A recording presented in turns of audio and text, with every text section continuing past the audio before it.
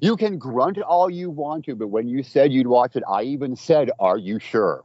All right. Okay. It's a Greek tragedy. I exhibited classic hubris in thinking I was equal to the task of watching this movie. I just want to point out one thing. What? This was your idea. It was not. Hang on. No, I don't want to start off yelling. I don't want to start. Look, I have a new theme. I think I can make you better. I have a theme song for this episode. I wrote a new song just for you. Really? Okay. All right. Okay. Here we go. Our theme for this particular episode. I'm sorry, Scott, please don't be mad at me. I never wanted this film to be a UMC. I was going to keep it alone, keep it in my private stock, but you had to say you'd watch it. Now I feel like a cock. It's the Unknown Movie Challenge. Stephen Groo's The New Breed. Dear God, what have we watched? Come on, at least the song was good. No, the song was the best part. The song was great. Okay, it's folks, all downhill from the song. I both agree and disagree with that. Folks, welcome to the first Unknown Movie Challenge of the new cycle. I am Jeff. 3 hours behind me is Scott, and we are definitely talking about a quote-unquote film today.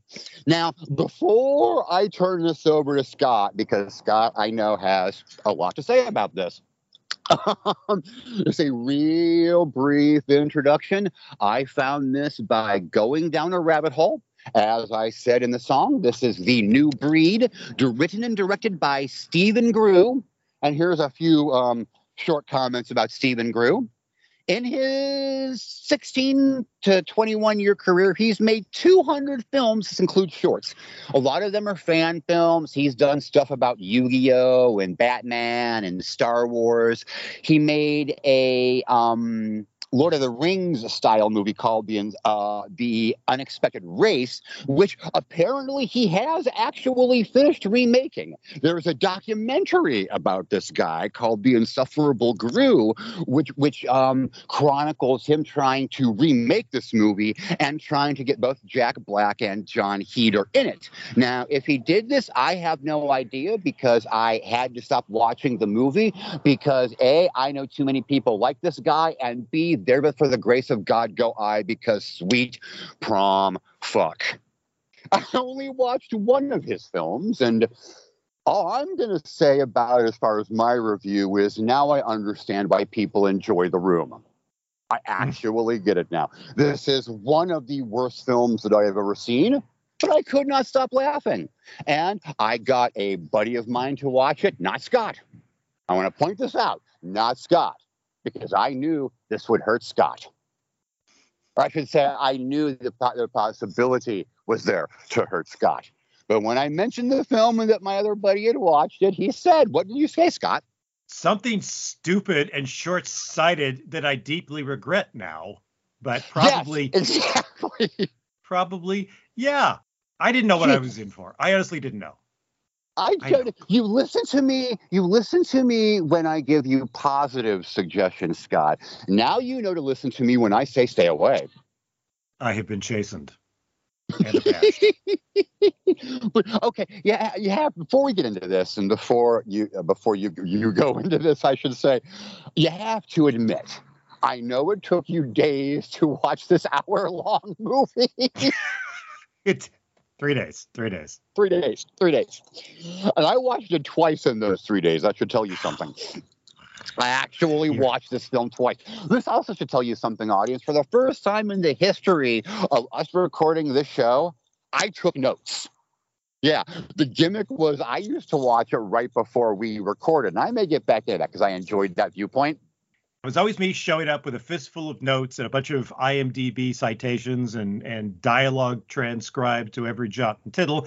And I would do my prep, and I would show up shiny and bright and bushy-tailed, ready to record, and Jeff would roll out of bed 2 hours earlier and just be snapping the thing off when he sat down at the microphone.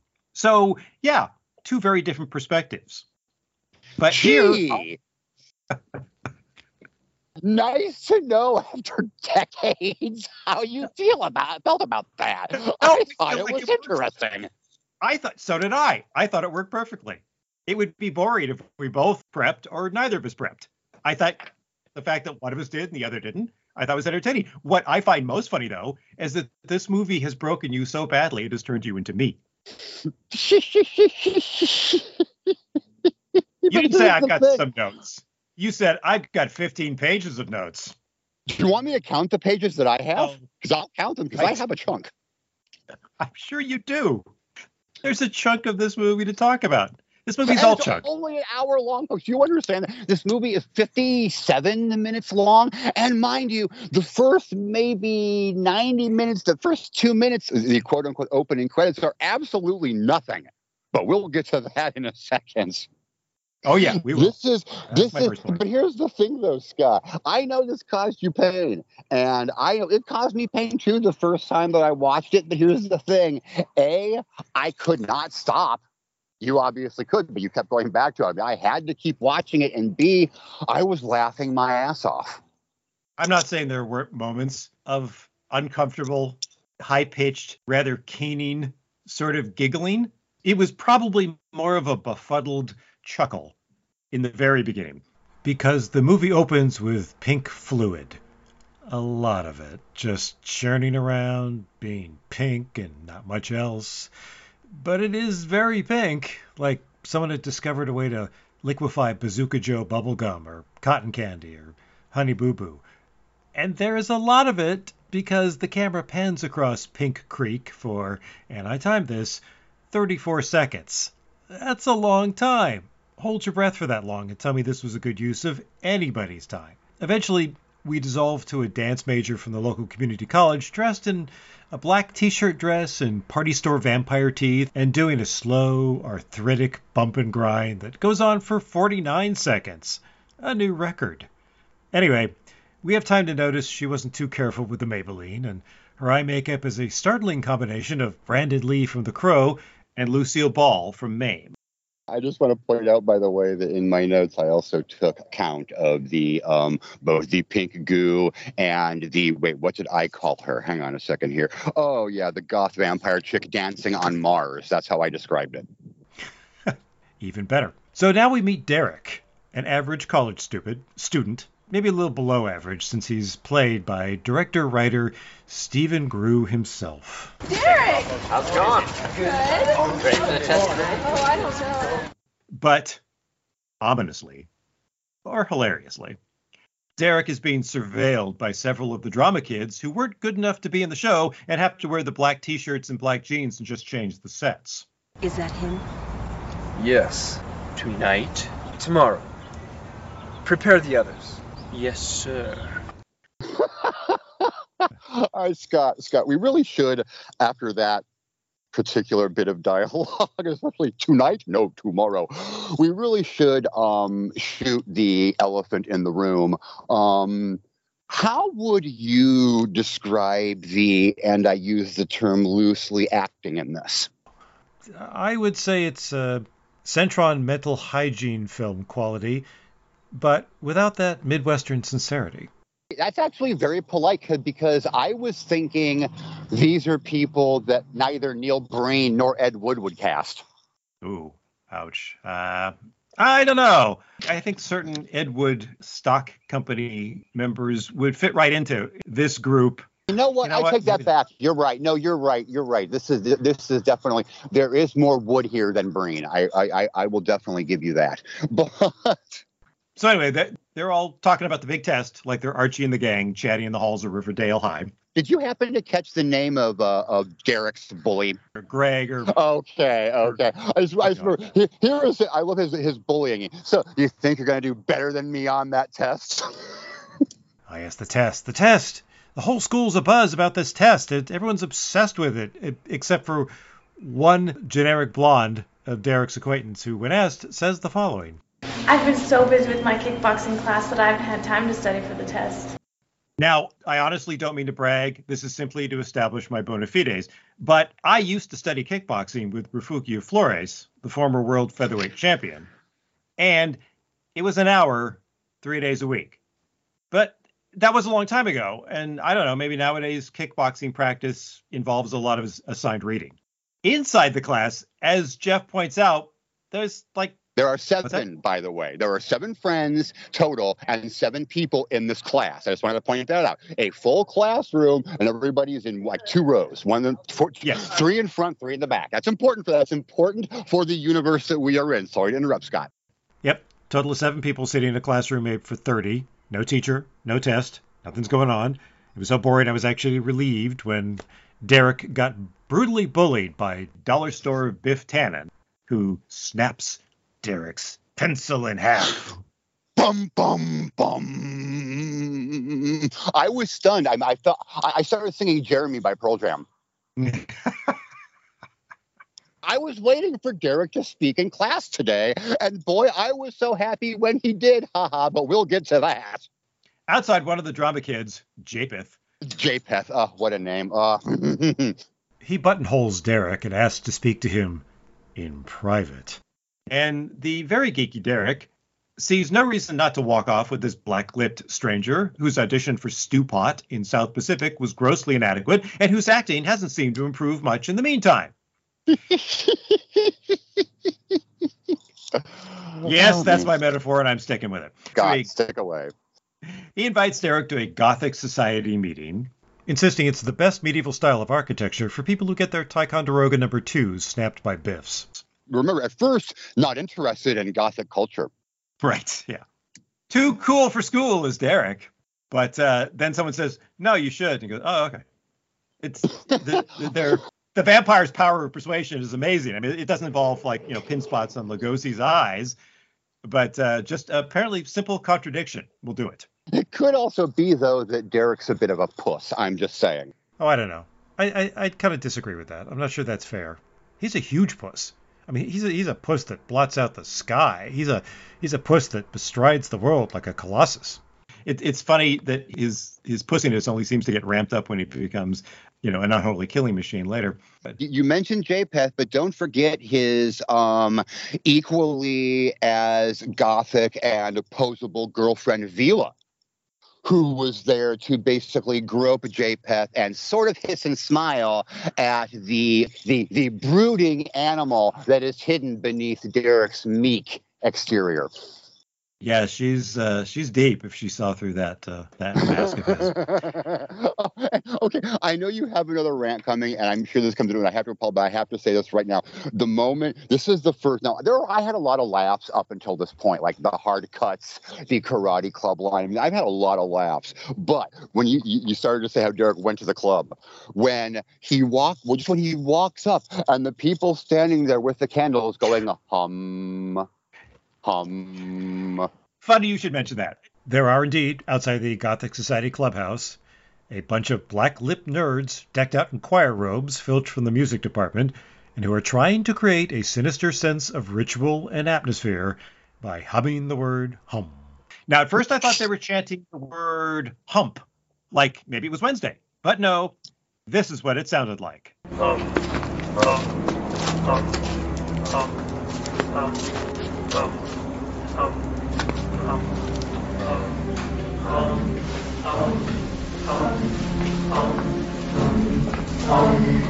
I'm glad you could make it.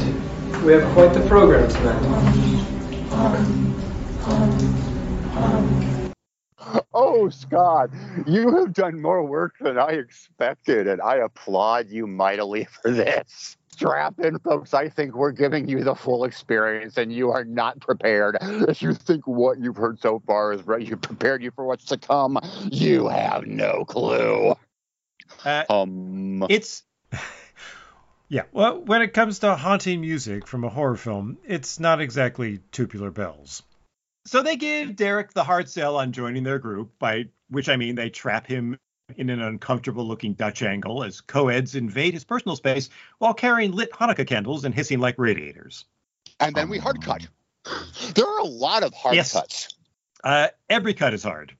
Every cut hurts. And this one was particularly startling because you think it's leading up to him succumbing or being overcome, however it happens, whether he's a willing supplicant of the vampires or an unwilling victim. Nope, that might have been interesting. Can't have that. Hard cut to the next day. Everyone's wearing the same clothes as yesterday, but now they're worried about where Derek has been. His girlfriend, Kath, is called. She stopped by his house, but he's vanished. Oh, and by the way, real fast, before you go any further, I have to say something, because this is something we need to put a pin into now, because this will come back later, if I may, Scott. At no point during the entire scene with the Gothic Club, I'm still going to call them that because we really don't know that they're vampires, because we may have seen fangs, but all we really see is dark clothes, Gothic makeup, hissing, and pretentious posturing. I just want to point that out. That is all we have seen at this point. Okay, sorry, Scott, continue. Well, that is a good point. You know why this will come back. Oh, yes, I do. So they're all fretting about where Derek has been until, in a performance that says, "This is my only credit on IMDb," one of the girls exclaims, "Well, speak of the devil." Subtlety is apparently expensive because they could afford none in this film. We cut to Derek, who is swanning into school dressed exactly like the Trenchcoat Mafia from the Columbine shooting, which occurred just 2 years before this film was made. So, I don't know, maybe his inspiration is also something of a taste issue? I mean, it seems crass to me. But I guess I can understand that Derek, who's adopted the black lip look, wants to wear the whole costume, not just the black tee and jeans, so everyone knows he's in the show, and not just one of those losers who only gets to shift scenery or organize the prop table.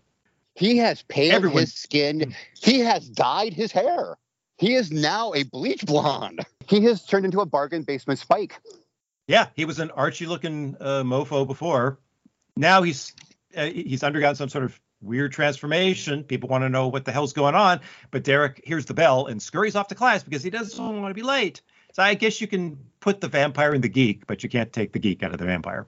But when Derek is taunted by Biff in class, he horrifies everyone, all 6 other students, with a burst of supernatural violence, by which I mean he kind of pushes Biff over.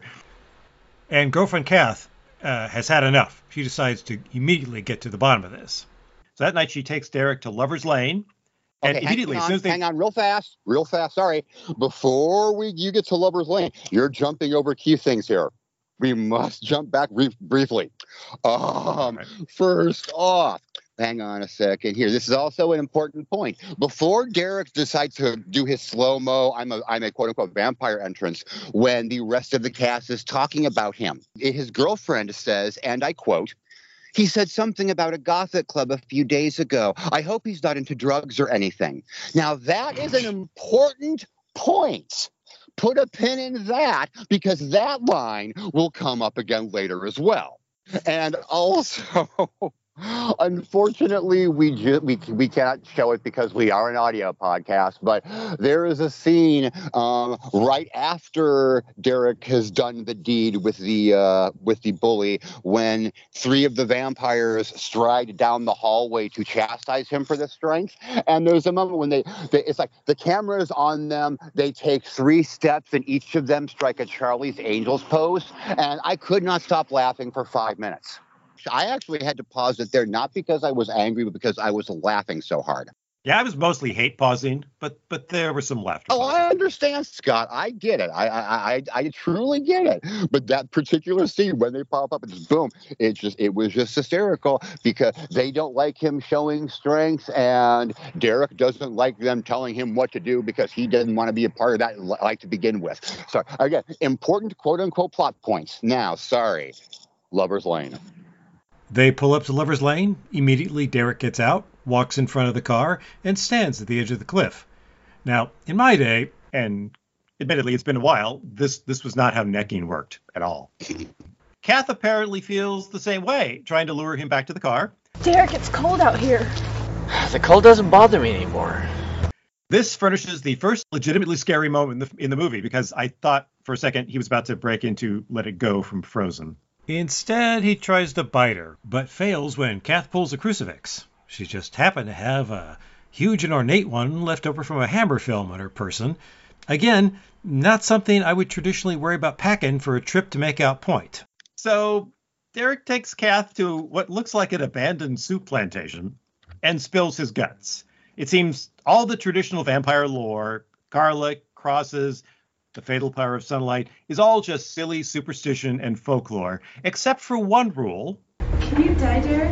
Until I'm stabbed in the heart by a stake, I live forever. Also, he sparkles in sunlight, but that's just to be expected. I have to throw this in. We had a title drop before they go to the ice cream shop when Derek says, and I quote, "You don't understand. We are the new breed." You mean the Gothic Club? Oh, dear God, the dialogue. Okay, so the friends. Yes, the friends. Kath wants to get their lame, annoying friends involved. Now, both Derek and I feel like this is a really bad idea, but nobody listens to us. So now it's time for the classic getting the team together scene. This involves everyone sitting in the cramped living room of some crew members' one-bedroom apartment in Toluca Lake, but a little horror movie atmosphere is provided by the decor, which is half IKEA, half stuff my brother saved from behind the assisted living facility when Nana died. Yeah. Their friends are skeptical. I can't believe you're a vampire, Derek. Come on. Well, believe it. Derek flashes his party store dentures, and apparently the power of contradiction is good enough for everyone. Kath pleads for their help, saying, "We both can't do this alone," which is close enough to actual English that they seem to grasp her meaning. Derek snarls, "You in?" And everyone agrees. What are they in for exactly? Well, there's a hilarious steak sharpening montage, which makes it clear that not one of these theater nerds ever got a passing grade in shop class. So there's going to be a rumble between the cast and the stage crew. And as always happens when titans like these fight, it's the audience that suffers most. And remember, as they say, it's not just going to be a rumble. As Derek says, then it's going to be a bloodbath tomorrow. But to be honest, it starts rather gently, like a blood sponge bath, with some targeted assassinations by our heroes. Two of the girls exploit the vampire's natural empathy by screaming, "Help, my friend's choking!" One of the lady vamps runs over to assist and gets sucker punched, kicked in the gut, and staked to death. All this is happening, by the way, in broad daylight, in the middle of what appears to be the college quad, where everyone milled about at the beginning and fretted about the big test. However, I guess if the body is just going to turn to dust and blow away, there's not going to be any proof that they murdered a woman in cold blood. Except normal vampire rules don't apply, remember? This film has opted to create its own fresh lore, free of debts to long-dead writers, free of moldy old genre tropes, and most important of all, free from the tyranny of special effects. So they hook their victim under the arms and drag her off screen like a load. Okay, and there's a lot of bodies getting dragged out here. Now, going back to my earlier point, at this point in the movie, I began to think that there might not be any vampires at all, and that Derek and his friends are just going around killing the pretentious theater kids. We really haven't seen anything to prove otherwise. I just want to point that out. They may just be killing other bad actors, and if that's what's going on, I'm okay with it. And you may well be right. At this point, I wasn't hoping for that to be true, but it couldn't have gone worse if they'd chosen that path than what they actually wound up with. You're right. They're staking each other. Nobody's deploying their fang. They're just holding the tips of the stakes to their chests. Yeah, that's all. They're very accommodating victims. So they're staking the Gothic Club. Japeth starts sending new breeders after Derek, who kills the first one in the hallway outside Spanish Lab. Ah, I'm going to drive this stake through your heart. Voy a clavar estaca en tu corazón. Gracias. De nada. It was really very educational, prompting his murder victim to sensibly inquire, whose side are you on anyway? Well, that's a good question.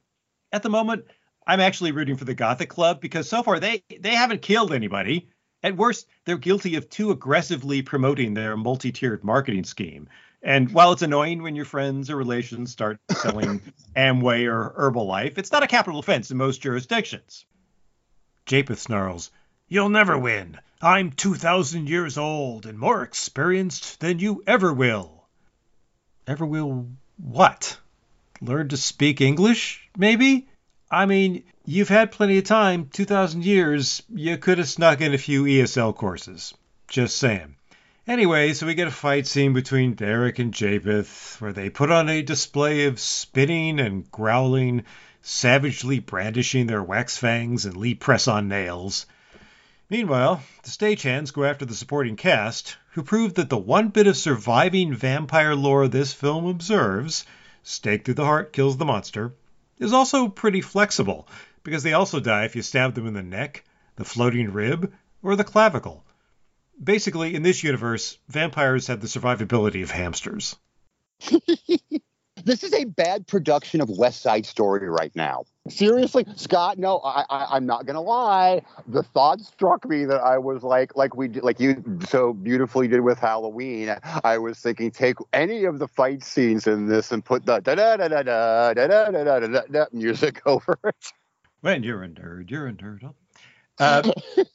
Yeah, and you know, the sad thing is, Japheth and his followers' millennia of collective experience is no match for the humans and their half hour of steakmanship training in Kevin's living room. Derek is the Dragonborn. Remember that. Derek is the Dragonborn. He is the all-vamp master of time, space, and dimension. Oh, that's right. That's right. I forget. He's the chosen one. So Derek and his posse wipe out the Gothic Club and seize the multi-purpose room that was their secret lair, which is good news for the chess club because now they can meet 3 times a week. With the threat neutralized, one of Derek's friends asks, "So what do we do now?" Derek takes Kath's hand and says, "We continue to live," and leads her off into the night. Well, okay then. Movie's over, I guess. Wasn't great, but, you know, could have been... Ah, crap. We're at minute 15. There's 45 more minutes to go. Oh, wait. No, you skipped the best part of that. He says, "We continue to live." They walk off into the distance while the music plays, and then the very next shot is Derek smiling evil into the camera with the rest of his quote-unquote now vampire friends. So if you believe that Derek is a vampire, after he said "we continue living," after they killed all of the vampires that he didn't like because they made him a vampire with no choice, he turned all of his friends into vampires. Yes. Okay. Or he convinced all of his friends to go goth. One of those two things happened, depending on what worldview you think this universe exists in. Right. Well, whichever happened. It happened off screen, so who gives a crap? Actually, if anything interesting in this movie actually occurred, it wouldn't actually occur in this movie. It would be just off screen, movie adjacent. But I think the film wants you to think, because the supporting cast shows up dressed in black like the stagehands they killed, and kneel in front of Derek and Kath like they're taking a group photo at Christmas time. And they're doing the posy faces. They're doing the vampire, I'm either about to come or shit faces that, you know, bad vampires always get. So we know that they are officially the pretentious goth douchebags. Right. So we're at the point now, what seemed like the whole movie was over. And we were wrong. Were you shocked when you saw how much time had passed? Yes, I was. I was stunned too. It's every single second of this movie feels like the entire runtime of Berlin Alexanderplatz. It was moving very slow. But Scott, I'm sorry to interrupt this time, but I have to tell you, I'm giving you all the points. I wrote in my notes Berlin Alexanderplatz. Yeah. I'm so glad you said that, Scott. That's awesome. You've just made my day. Okay, so yeah, remember, 15 minutes in. Okay. So it seems the fearless vampire killers of the first act have been corrupted by Derek's power and become the evil monsters they themselves earlier destroyed. Which, I'll admit, sounds like an interesting premise for a movie, except it all happens off screen again. Everything, like we said, Derek getting turned, happened off screen. That could have been because they wanted some ambiguity. I think it's just that they forgot to schedule that. Because it keeps happening. Like Jeff mentioned, pretty big change. When we first see Derek, he's a red-headed dork. And then when he goes all trenchcoat mafia, he's, you know, got a bleach blonde dye job, which, as Jeff remarked, is supposed to make him look like Spike from Buffy. Although he looks more like if Howdy Doody and Susan Powder suffered that teleportation accident from The Fly. Anyway, I guess we better just face it. The movie's still going on. So what's the plot? Well, it's pretty much the same plot. The movie basically just lapped itself. Except now our heroes are on defense. Because there's a new gang of vampire hunting vampires in town, and they start staking Derek's friends, who take offense and stake back. But tragically, Kath is killed, and Derek is bereft, according to the heart-wrenching 60 seconds devoted to this storyline. And can I tell you, by the way, when this murder montage first played, I had absolutely no idea what was going on. I didn't realize that those two characters who we find out through dialogue had died. I didn't realize they were the ones who had died. All I saw the first time were a bunch of people, like a bunch of pale skin and one really bad wig. And I honestly had no clue what was actually happening. And I also just wanted to point out that wig. We'll put a pin on that for later as well. But anyway, Yeah, I felt the same way. By this point, I was really, really confused, but the film didn't notice and just blundered on without me. So we're informed by a subtitle that it's now December, 6 months later. Oh, good. It's going to turn into a Christmas movie after all. How exciting. But 6 months after what? The rumble in the Gothic Club? Or was it after the fall of Derek's friends? Because presumably that took a while and didn't just happen when they were celebrating their victory with a beer and pizza party at Shakey's. And then they all spontaneously turned to evil when the softball team at the next table got their mojo potatoes first. But who knows? Who cares? Certainly the film doesn't. So we're free to think whatever we want. Let your headcanon run wild. Unfortunately, we still have to deal with what's on screen, so... Oh, look, a girl we don't know is walking down the street somewhere. In broad daylight. You know, just a little atmosphere in your vampire movie would go a long way, but apparently our auteur didn't spring for the low light setting on his camcorder. Anyway, she's grabbed by a man and dragged into a clean, spacious, well-lit alley, where he threatens her with what appears to be a pair of safety scissors, and lewdly fondles her kneecap while murmuring, "Let's see what you got, baby woman." Oops, wait, no, I just rechecked my notes. He actually says, "Let's see what you got, woman baby." I'm assuming the distinction is meaningful to him. The girl is saved by Derek, who's apparently vigilanting now, and he's about to fatally bite the would-be assailant when her incessant whining gets on Derek's last nerve, and he goes home to trash his line producer's mom's condo. And by trash, I mean he knocks some tchotchkes off a TV tray. It's pretty dramatic. The two surviving girls from the first 15-minute movie we had to sit through pin Derek to the wall and give him a good expositional talking to. It seems they lost their boyfriends just like he lost Kath. Off screen. But they're all using their powers for good and acting as each other's AA sponsors whenever they feel the thirst.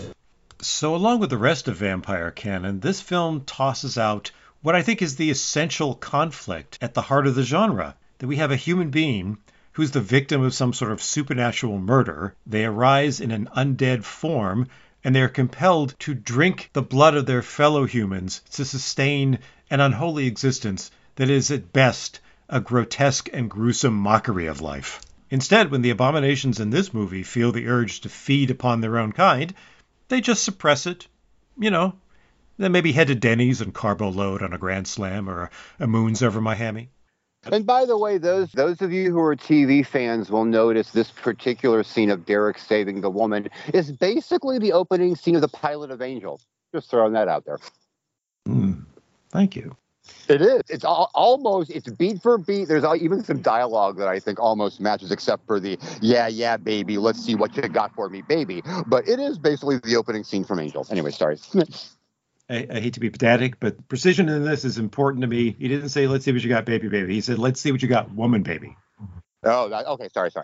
He could have said, "See what you got, woman," or "Let's see what you got, baby."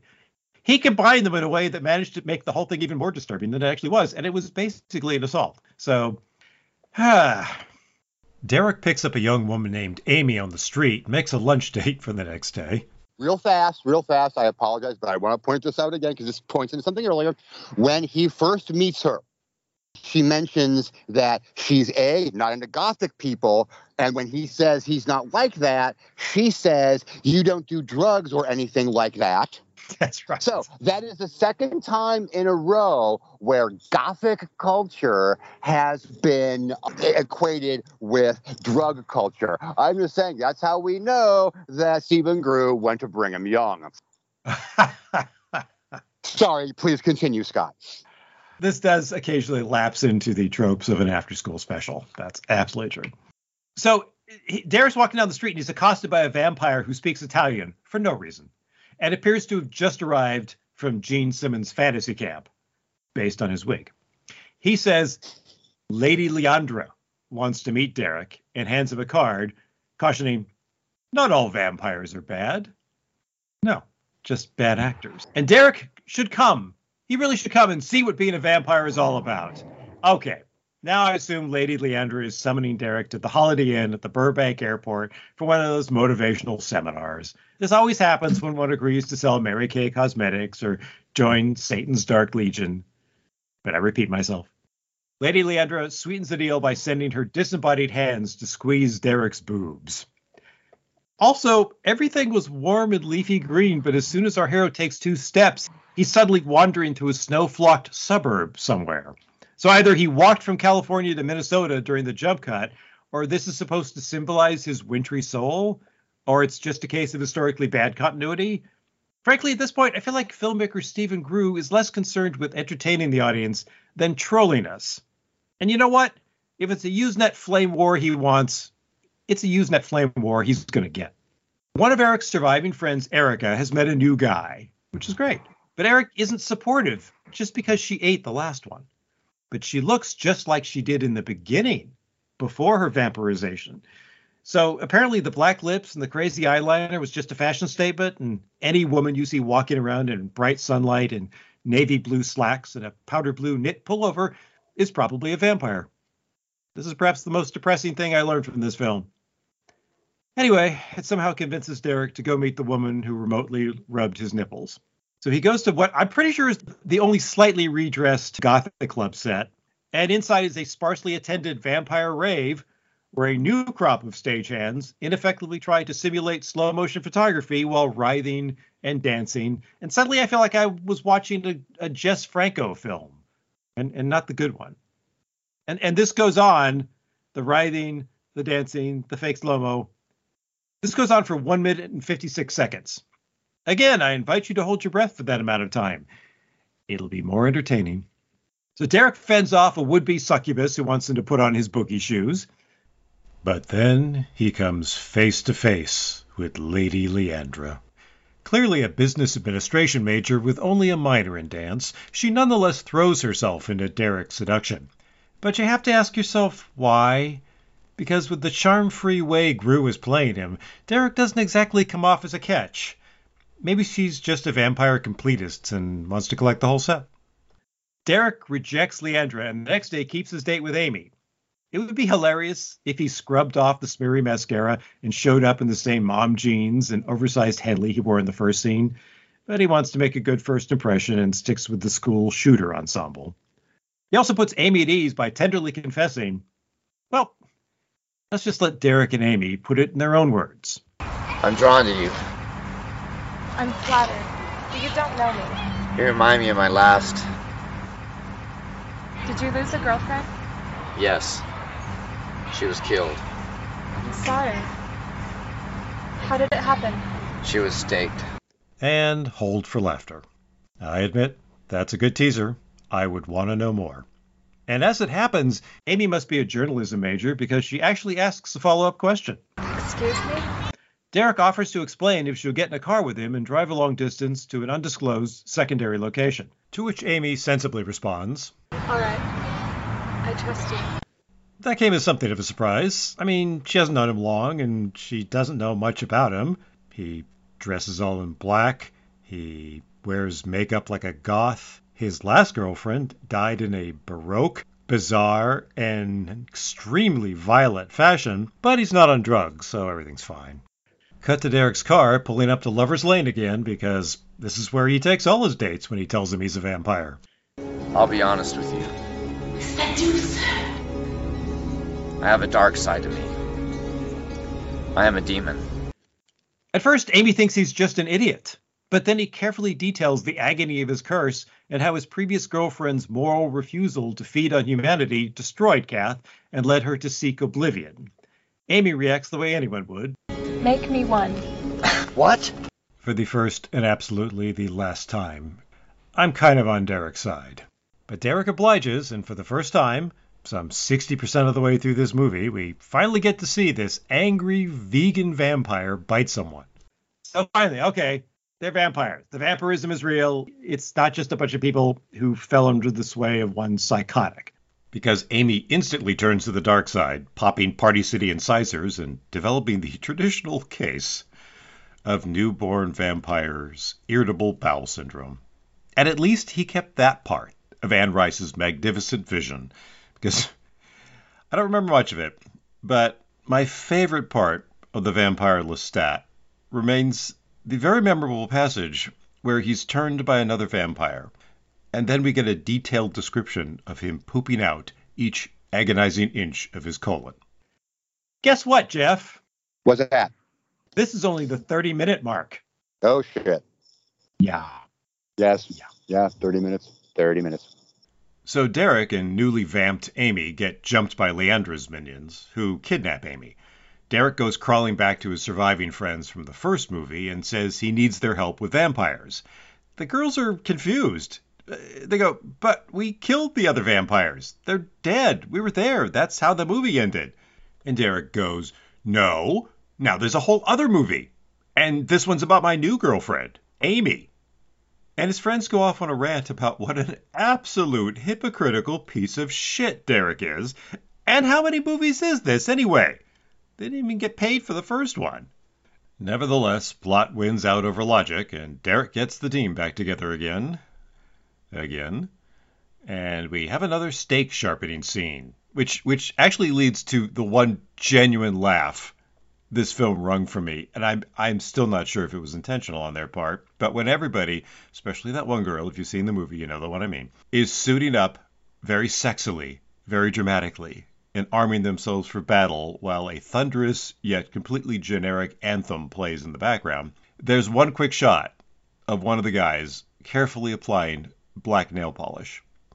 Yes, thank you. More of that, if you please. Let's pick a fight.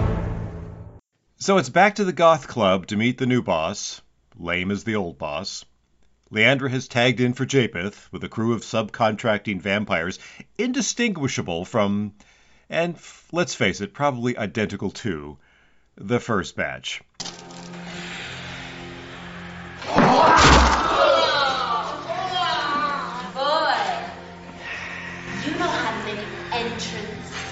Yeah, keep telling yourself that, honey.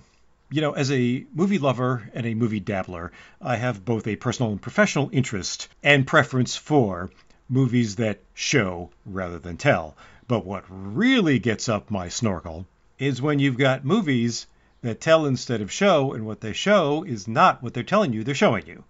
That's basically this movie's logline. So as we said, Lady Leandra's goons have kidnapped Amy, and Derek is here to get her back. I'm looking at this once. Where is she? Where is she indeed? Where is she? Here is where I really wish we were a video podcast and I could show you where she is. Because after Derek makes his demand, the camera pans to the left and, oh, there she is, struggling between two of Lady Leandra's stagehands. Again, the movie's not without laughs. It's just every time I laugh at this film, it feels like bullying. But what really rankles my cankles is we're back in the exact same place we were at the climax of the first 15-minute mini-movie of the movie. We're back in the same location, got most of the same actors facing what I presume to be most of the same extras. The only wild card here is Lady Leandra.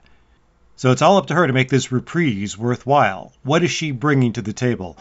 What unexpected scheme does she have up her sleeve? What does she want? What is her plan?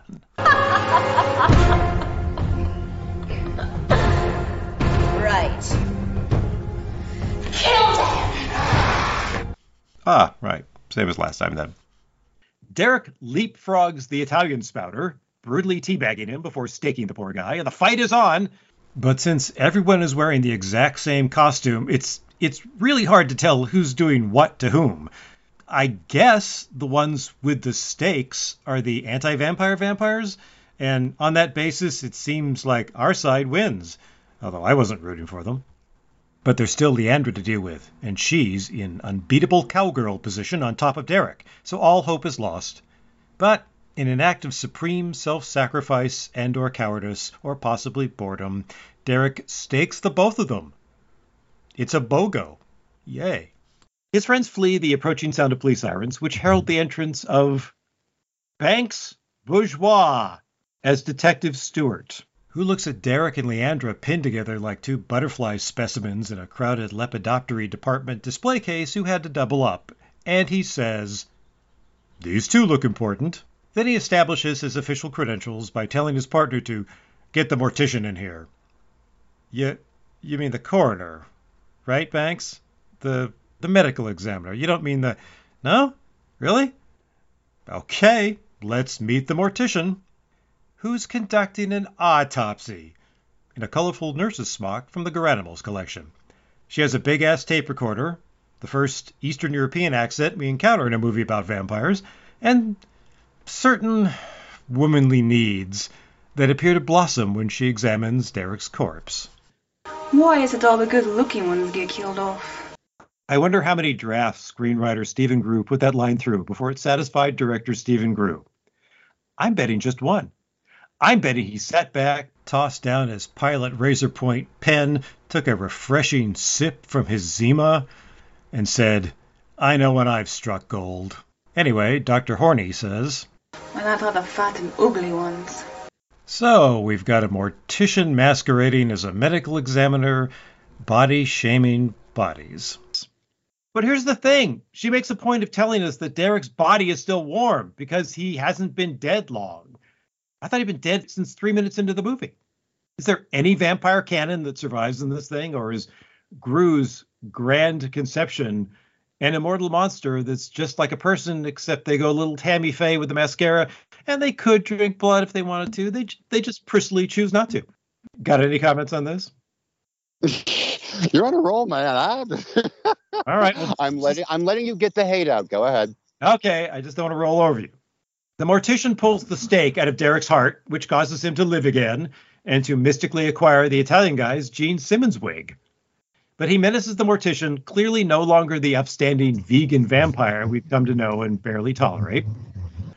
So Derek bites her, turns her. She goes through the usual ordeal. Heartbreak of Halloween fangs, cramps, and moderate to severe Crohn's disease, whatever it is. Anyway, she's suffering, so Derek gives her a goblet brimming with the one fluid her unholy body now craves. Ocean Spray cranberry juice cocktail. It seems to help. Hey, it works for me.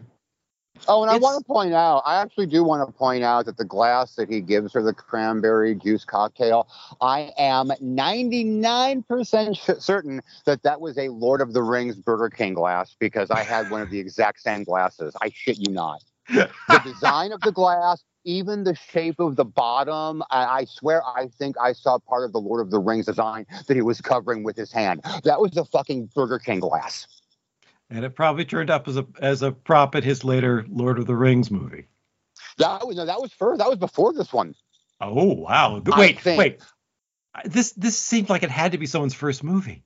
Oh no! Oh God! No, this is one of his early films. But no, he'd been making films. This was done in, I think, 2001, and he started making films in the late 90s.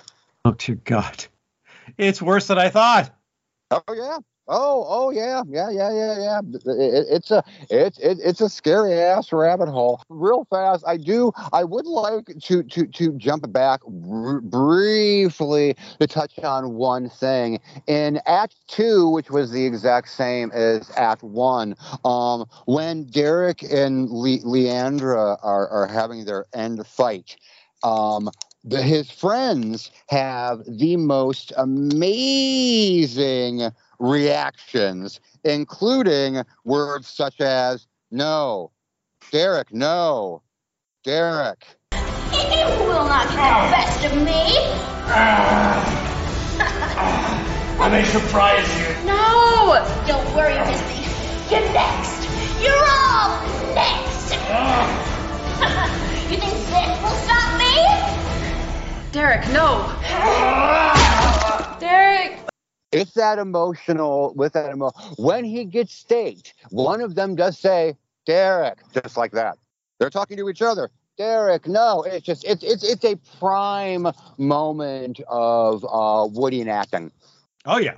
Oh yeah. Notice I didn't say wooden, I said Woodian. There is a difference. I did notice that. It's not enough to be wooden in your delivery. You also have to be delivering wooden lines woodenly. So now we get our first vampire sex scene. Okay, fine. Anything to relieve the tedium. Unfortunately, it's between Derek, the mortician, and Derek's wig. It's 3 long minutes of slow motion, overdressed, contactless intercourse. Or maybe this is just how vampires do it. Eschewing kissing for grimacing, cheek rubbing, and the occasional chaste caress of your partner's elbow. And hang on. I mean, you saw her keep the wig from falling off, right? Oh, yeah. No, she's a trooper. I was going to say that was hysterical when she first, when they first laid down to, I guess, do the deed with. No, I take that back. When they laid down to dry hump, because that's really all that's going on here. It's some pure 1950s dry humping going on. But oh yeah, there's this great moment where you think she's being passionate, but oh no, she's keeping the damn wig on. Derek comes back to his cousin's friend's crash pad in Canoga Park, where he confronts his old vampire friend Erica, who's flaked out on the couch. But you're dead, she sensibly observes. Derek explains the stake was removed from his chest at the morgue, and I live again. Okay, but what about Kath? And what about Erica's boyfriend? And all their other friends who were staked by choir? Derek says, their lifetime has passed. Before Erica can point out that this is a load of meretricious crap that begs the question, Derek hastily adds, who knows, and who cares? So just drop it, okay? Your sick obsession with narrative consistency is making you look like a nerd. Meanwhile, Detective Beef Benedict returns to get the autopsy results from Dr. Mortician. I thought his name was Chunk Bagwell, sorry. I don't know. Bats Bourguignon? I'm not sure. I guess she has some official capacity because the cops call her doctor, like she's a medical examiner, while Derek and his peeps call her the mortician. But anyway, she immediately gets all vampy and tries to seduce Detective Blast Bastard. It was all a ruse, though, so she could tear out his throat and offer him early retirement. Thus ends the life of police legend Detective Inspector Bats Boyardee. I'll never forget the magical 47 seconds he spent in this film. Anyway, Dr. Mortician calls his partner to report a terrible accident in what now sounds like a British accent. I don't even know. She's all over the map. Junior partner arrives and treats the detective's accidental death like a murder he has to avenge. Dr. Mortician exchanges some arch dialogue, then swans off screen to run some errands. And we get dragged along. First errand, get some black baby tees and a pair of black leather pants. So tight, we may abandon the whole Mortician angle and just go with Dr. Cameltoe. Detective Junior is suspicious of the doctor's prominent labia majora and begins to stake her out. But just then, Erica drops the dime on Derek and wants to meet with the detective. One problem. She's in Canoga Park, and he's driving around some snowy little town west of Pittsburgh. Still, he can be there in 20 minutes. Turns out they split the difference and meet in the middle in Butte, Montana, right in front of the Our Lady of the Rockies statue. I've been there. It's a nice spot. Erica wants Detective Junior to meet Derek in the park that night and enlist his help with fighting Leandra's stage crew. At least I think that's the plot. Maybe she's just setting Derek up. But anyway, the cop betrays her. However, Derek is one step ahead. Freeze! Damn you, Erica! You're under arrest! Don't you think I didn't come alone? Don't you think I didn't come alone? Again, it's so close to English that we'll call this one a gimme. Dr. Cameltoe autopsies a cop's ear with her teeth. By the way, she and Derek have gone full Lugosi by now and are both wearing capes. It looks as awesome with mom jeans and a t-shirt as you'd expect. Erica pulls a sword and she and Derek have a slow, lumbering Kirk against the Gorn captain kind of fight, livened up with the same over-mic'd punch, so that every strike, whether haymaker or love tap, sounds exactly the same. Meanwhile, Detective Junior shoots Dr. Mortician in the gut, then stakes her, while Erica takes advantage of the distraction to cut Derek's wig off. I mean, I'm sure it was supposed to be the whole head. I'm sure that's what they're implying, but all I saw was a flying wig. Like some drag queens got snatchy in the parking lot outside the Yukon Mining Company on Sunset Boulevard. Those were the days. Anyway, then Erica commits suicide, cautioning the cop not to remove the stake. Although why bother? Because apparently that only works for Derek. The end. The fucking end. What the fucking end? Fascinating, irritating? Oh, go ahead. You were the victim here. You go ahead. All right. My fascinating, irritating is pretty much just one thing, which is fascinating and irritating. I don't say every film has to slavishly follow the Sid Field or Save the Cat playbook. I like it when someone can bring a change on either formula. But this story has the narrative cohesion of a dandelion head in a hurricane. Normally, you've got 10 minutes to introduce your hero, establish your premise, and build your world if necessary, before the inciting incident occurs on page 10 and sends it all caroming off in a different direction. But in this movie, Derek becomes a vampire off-screen. And about minute 3. And the putting the team together, stake-making training montage, which should be the second act climax, setting up the big third act confrontation, happens 10 minutes in. Then the same plot point happens 20 minutes later. And the thing is, at the 15-minute mark, the movie was over. It was a complete short. Student film, whatever the hell this thing was. It was over. Even the characters from this section are surprised later to find the movie is still going on. Then, 10 minutes after the same movie starts all over again, Derek has gone bad, which should have happened in the first act. But it's so late in the story, there's no time or, from what I can see, inclination for a redemption arc. Or an arc of any kind. So he just gets his head cut off. And scene. Movie's over.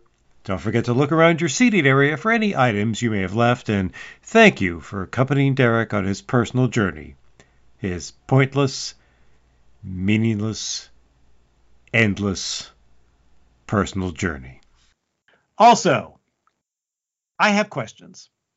Yes, this movie tosses every bit of entertaining but mildly expensive bit of vampire lore, except when it was convenient for the auteur telling this particular tale. But even the bits we get are wildly internally inconsistent. Pulling the stake out of a vampire restores him to life. Oh, okay, fair enough. That's something seen in other vampire movies. But in this film, it only works on Derek, not any other vampire. 2, Derek goes through the whole movie, or movies, like we said, there's at least 3 separate ones fighting for supremacy here, killing no one but his fellow vampires. But Lady Leandra bites him, and he suddenly breaks bad because, as he explicitly says, her blood is now flowing through his veins. Okay, but when Japheth bit him at the beginning and bid him go and kill, Derek just said, "No, I don't wanna. I'm a vegan."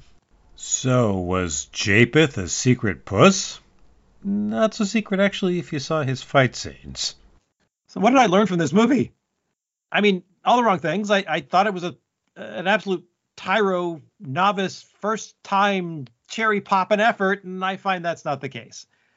I guess the only lesson is if you're going to break bad, and it's not going to be a slow, interesting study of one person's moral decay, but just a jump cut and a wig, then I guess just go instant Heisenberg and spare us the next 45 minutes and 2 more plots you're just going to drop like a kid who's bored with his new toys 2 days after Christmas. And look, I get it. A certain amount of this is maybe sour grapes. We all start from the same place. No experience, your only knowledge secondhand or gleaned from books. That's why you learn to write screenplays by writing screenplays. A ton of them. You know, I did. I was naive enough at the beginning to think, oh, hey, these might get produced. Now, of course, they didn't. But they did what, unbeknownst to me, or what I only realized later, they were designed to do. Took me to film school, served as a calling card, so later a producer looking for a writer could flip through one and say, well, this guy seems to have a basic grasp of the structure and the content isn't complete gibberish. Let's throw him at this piece of shit script and see what happens. However, while that's a well-trodden route, that's not the path to becoming a name brand screenwriter, to becoming a visionary, an auteur, or even someone like Robert Towne or Patty Chayefsky, people who have singular visions in their writing. What I described is how you become a script doctor. That's how you get called in to work on a troubled screenplay for a week or 2, or sometimes you wind up writing the whole thing in a trailer on set while they're shooting. But that's not how you conceive of an idea like Network, like we talked about last time, and shepherd it through the studio process, somehow with the initial genius of the script remaining intact. That rarely happens, especially in film. I always remember a line from Ira Levin's thriller Death Trap, which ran for years on Broadway. A blocked playwright is reading a new play by a protege and is depressed by its brilliance, at one point complaining, "It's so good it couldn't even be ruined by a gifted director." So, in some ways, Stephen Groo has shown me up. He had an idea, terrible idea, and he brought it to life. You know, when I have work, I work on other people's ideas. What I'm not doing is bringing my vision to life. I have sold several original scripts from pitches that were bought but never made. And just one, that I pitched to a producer. They hired me to write the screenplay, and it was produced and released, and I've never seen it. And I probably never will. But Groo, damn him, wrote, directed, and starred in this thing. And he wasn't alone. He had people who believed in him, or at least accomplices. You know, like Snow White, all of his little woodland friends came running to help him. But if one of them was truly his friend, they would have taken him aside, gently whispered the words, "second draft," in his ear, and softly punched him in the nuts for us. Of course, the scary thing, the only scary thing in this movie, is the possibility that this was like the 10th draft, and that he'd been working on it for years and years and years, and it was a dream project. And, you know, it does have the feel of an idea he first got in high school. And then he suddenly decided, now, this script can't possibly get any more perfect. We must capture lightning in a bottle now. And there it is. I have nothing more to say. Are you spent? And not in a good way. Mm-hmm. All right. Well, the fascinating thing for me is, honestly, that this movie made me laugh as much as it did. This film should be pissing me off. It is absolutely horrible. I understand the pain that you voluntarily went through, but I completely get it. But for this one, makes me laugh. And normally, like, films that are considered bad that I enjoy, I don't think are bad films. Like, I do not think Grease 2 is a bad film. I don't give a shit what you say. I do not think it is. It is inherently a bad film. Wait. Hang on. I know how you feel about this particular issue, and I have never, ever said that Grease 2 is inherently a bad film. It's not. It took a lot of work. This film, on the other hand, New Breed, is guilty of all the sins of all the ins. Inherently, intrinsically, in essence. All the ends. It's a bad film. Bad. But I could not stop watching it except to pause it for laughing. Maybe it's because, again, for finding out about him, maybe it's because I know people like him. Maybe it's because I've been in shows like this. I can't believe Chupacabra was this bad. Oh, it was not. Oh, God, no. Oh, no. No, the theater people that we had in Chupacabra actually knew how to act. That would have made a big difference in this movie. Okay,